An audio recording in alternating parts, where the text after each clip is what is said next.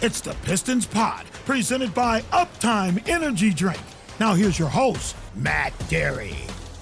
It's another week of the Pistons Pod, everybody. Thank you for listening and joining us here on Pistons.com and wherever you get your podcast. It is indeed Matt Derry, and our guest today is Vince Goodwill from Yahoo Sports and Sirius XM NBA Radio. Many of you know Vinny from his days covering the Pistons with the Detroit News. He's all over the entire league now, but still based here in Michigan. He gets a chance to see the Pistons all of the time, and we welcome him to the pod today. What's up, Vin? What's going on, Deez, man? Good to be on with you. Back at you, my friend. A tough road trip, certainly, for the Pistons as they go to L.A., Portland, and Phoenix. They lose all four, pretty much in all of these games. What did you see on the trip? I think, like you said, being in on all these games, I think when you have such a young team, you want them to be in competitive environments where they have a chance to win games, where, of course, you're going to make mistakes. You're going to make critical errors because young teams are, I say this affectionately. You know what I mean when I say this. Young teams are stupid. Young teams do not have the savvy to figure things out. And when you're playing against the Portland team, even though Portland's kind of been up and down, but they know how to win. They know how to take a win that's in front of them. And I think that's one thing the Pistons, this young team, hopefully by the end of the season, hopefully by, January, February, you're not going to be able to win games you shouldn't, but you should be able to win games that are in front of you. Whether it's a team without a star or a team that's not hitting and the game is sitting in front of you, then that should be where Cade Cunningham, Sadiq Bey, Jeremy Grant, those guys should be able to take that win that's in front of you. And hopefully that's something that you can see them sort of grow into over the next, couple of months as guys start to get more acclimated to roles and everything else. Because this is still so much of a very young team. Like, you got 4 20-year-olds essentially here getting heavy minutes. Nobody wins like that unless you're talking about Kevin Durant, James Harden, and Russell Westbrook. And that was, 15 years ago. It's interesting because, Thursday night's game, certainly the 114-103 loss to the Suns, you look up and you say, all right, the Pistons have lost 7 in a row. It's a getaway game. It's the last game of the trip. And Phoenix has won, 17 in a row, now make it 18, and you figure, uh-oh. And yet here they are in the fourth quarter. You're right. The Suns kind of tried that uppercut in the start of the fourth. It looked like it was up to double figures and it was going to be done. And here are the Pistons battling to within 3, within 4, and then they just couldn't get that stop. But again, trying to stop Phoenix is not easy to do, right? Oh, it's impossible. I mean, we saw what happened with Golden State the other night with Phoenix, where Phoenix is just one of those teams, and I guess this is the greatest compliment that I can pay them. They're never uncomfortable. And you get uncomfortable because you can never put them in a spot where they feel compromised. And that frustrates you as a team, and especially if you're a young team, let alone a veteran team. So, like a team like Detroit where you got Sadiq and Cade and Killian, and they're just figuring things out for themselves. And then you look over there, and okay, it's no Devin Booker, but it's Chris Paul. And Chris Paul is like the ultimate supercomputer, the ultimate veteran point guard who's basically going to break you down to your worst spot. And you saw that late in games. You saw that even when he hit that 18-footer, just sitting and waiting for the lanes to fill, he knew inevitably someone was going to forget to guard the ball, right? Was behind him, and Cade went to the open man, and Cade didn't go to the ball. Not even a rookie mistake. That's just human instinct. And Chris Paul took that 18-footer. It's one play, but it was so indicative of what Phoenix does. And it's also so indicative of what the Pistons have yet to learn. And it's not going to be something that happens overnight. When you look on Twitter and you see people saying, why isn't this thing being sped up yet? This is the first year. This is actually like the first year of a rebuild. This is why teams are often so hesitant to go there, because it's not pretty in the beginning. And sometimes you have to go through these growing pains to figure some things out. And they're figuring some things out as a month into the season. And to top it off, I know this probably made Troy Weaver happy to an extent as a fellow Syracuse guy like me, but they were playing some zone last night. I couldn't, and whatever it takes, right, Vinny? I hate zone. But zone makes everybody uncomfortable, no matter how often you do it, no matter if it's a veteran team. I had a coach call me yesterday and say, it's amazing how the zone defenses throws off everybody. And it was just literally amazing to me that he called me and said that yesterday, and it was like in the middle of the day. and the conversation was just that. And I was like, he was like, watch someone get confused tonight. Watch a good team get confused tonight because you throw a zone defense out there. And that's exactly what happened.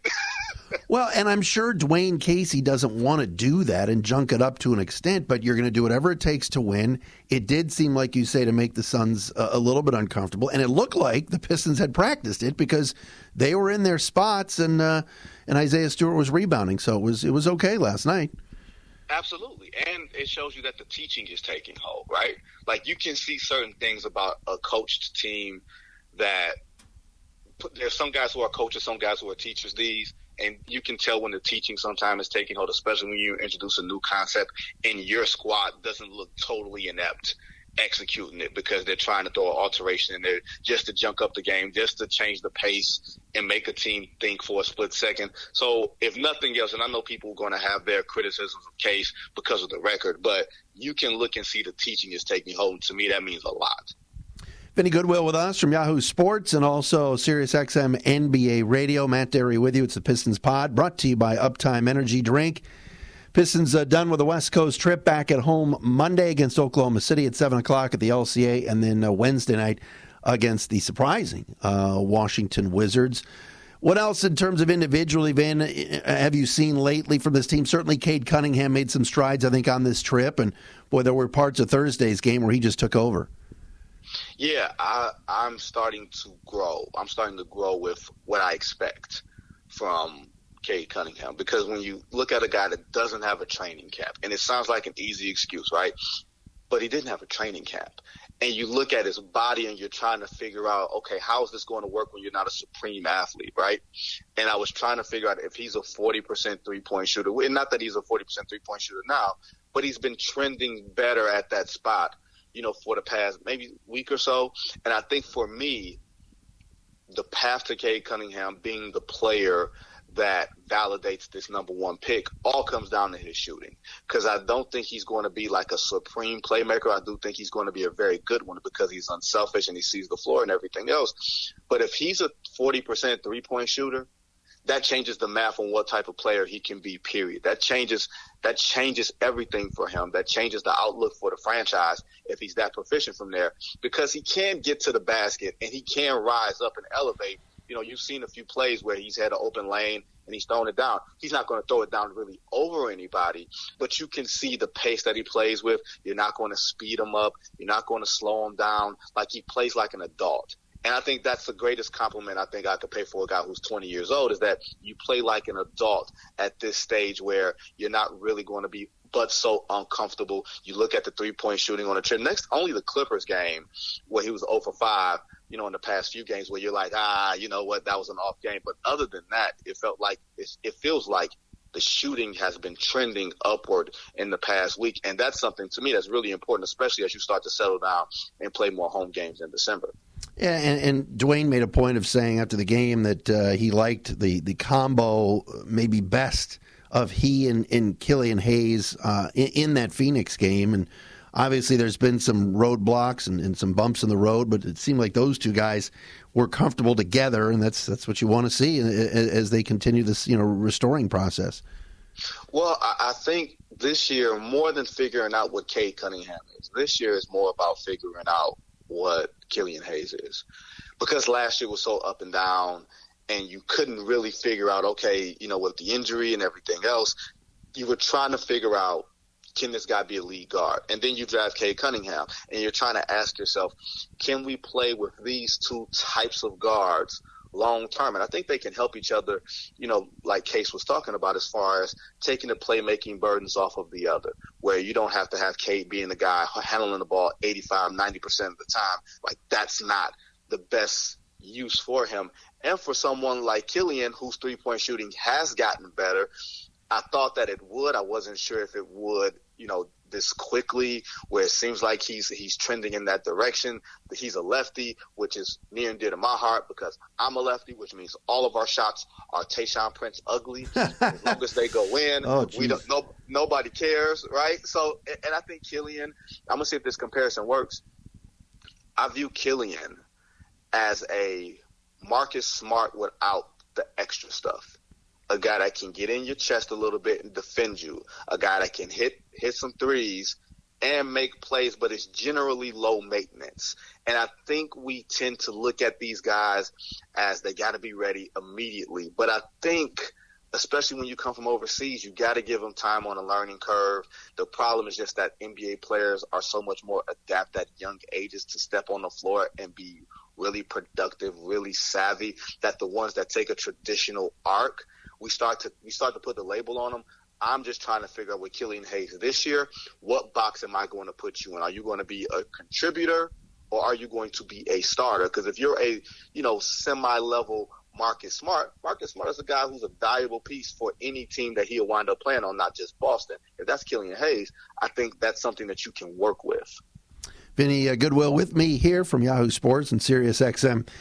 Tell me about Isaiah Stewart and we could go all day on the whole LeBron thing. I think it's done and it happened and it's in the past. But I like the way he's handled himself throughout this whole thing. He got national, obviously, attention, but yet immediately kind of squashed it and said, I'm just here to play basketball and didn't want to talk about it. And I thought that was very mature for a kid in his second year in the league.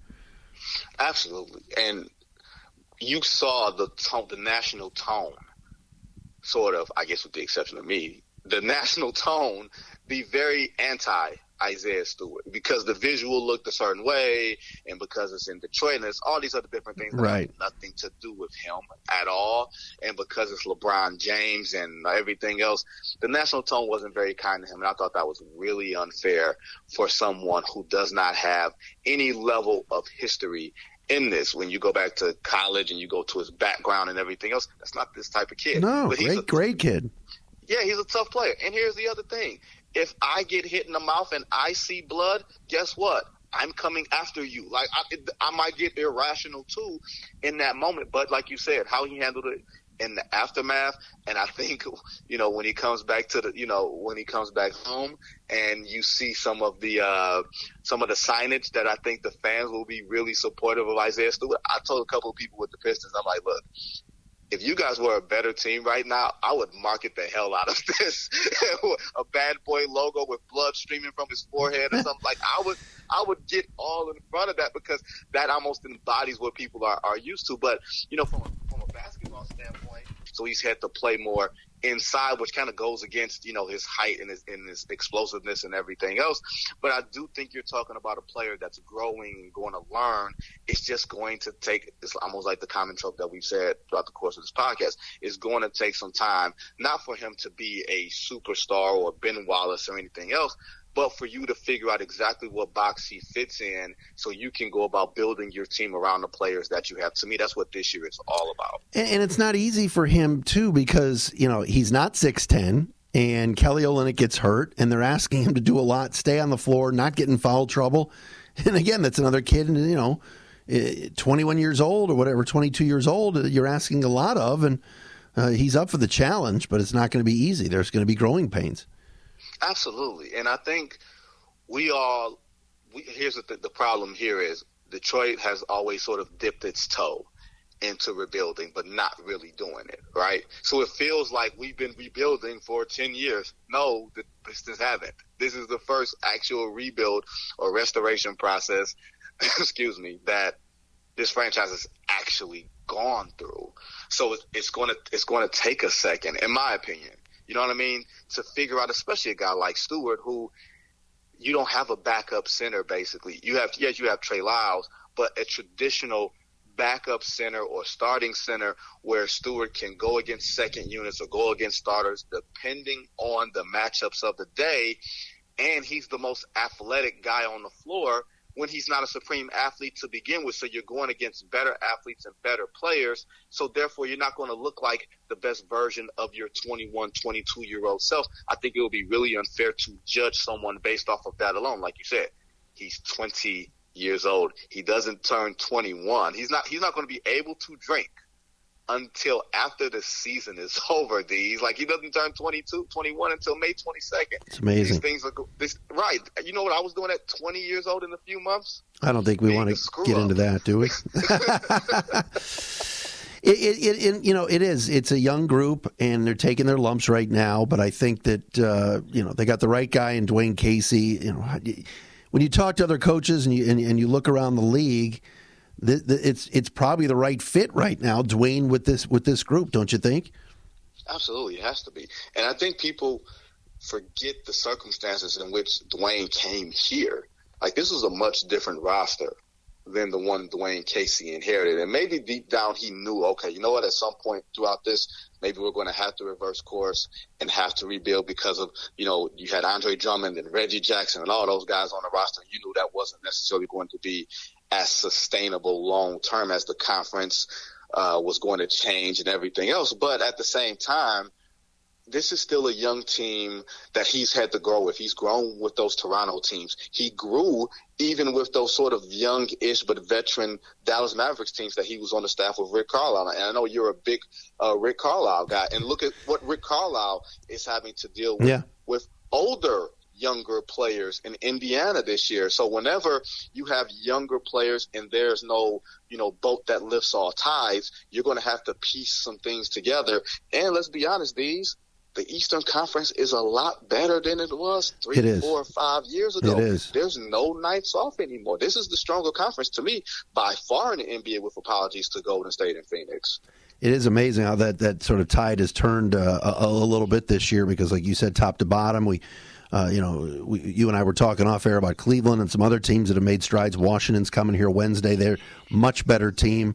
I want to ask you about Saddiq Bey because, the shot's just not falling. But I love the fact he's trying to get to the rim. He did that in the summer league just to be like, hey, look, let me round out my game. But the shot eventually will fall. He showed that last year, but you could tell teams have made adjustments against him. And now as a young player, he's got to adjust back, right? Absolutely. And that's a part of, as a young player, we're going to give you more responsibility. We're going to let you make more. We're going to let you be something more than a spot-up shooter. And usually you think, all right, that means I'm going from averaging 12 to averaging 16. Maybe not. Maybe not immediately. You're talking about a guy that was catch and shoot last year. He played off of Jeremy Grant. He played off of Blake Griffin when Blake was here. He played off of everybody that was around. And now you're saying, okay, you can create. You can break off plays if you see things and then go to the bucket. And you can see he's doing stuff with the Euro step. He's finishing more with his left hand and everything else. But to me, more importantly than that, he's like a culture guy. He's a guy that comes in and works. And that means more than that drop off at 3-point shooting. Because last year he was almost at 40. This year he's almost down to like 30. He might be, they like around 28, 29%. And the shot doesn't look like there's anything mechanically wrong with it. It just looks like there's an adjustment that he's going to have to make to how defenses are playing him. And to his role. Like, we just naturally assume that young players embrace the role.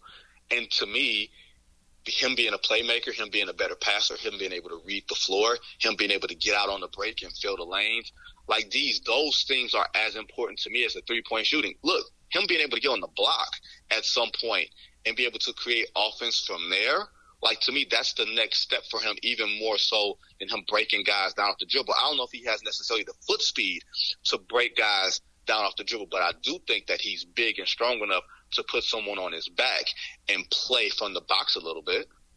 Yeah, no, I don't disagree. And again, it's going to come with time. Final thing, Vinny, you mentioned it. So the East has 11 teams, 500 or better. That's unbelievable. After Brooklyn, who do you like? After Brooklyn, who's the best? After Brooklyn or after Milwaukee?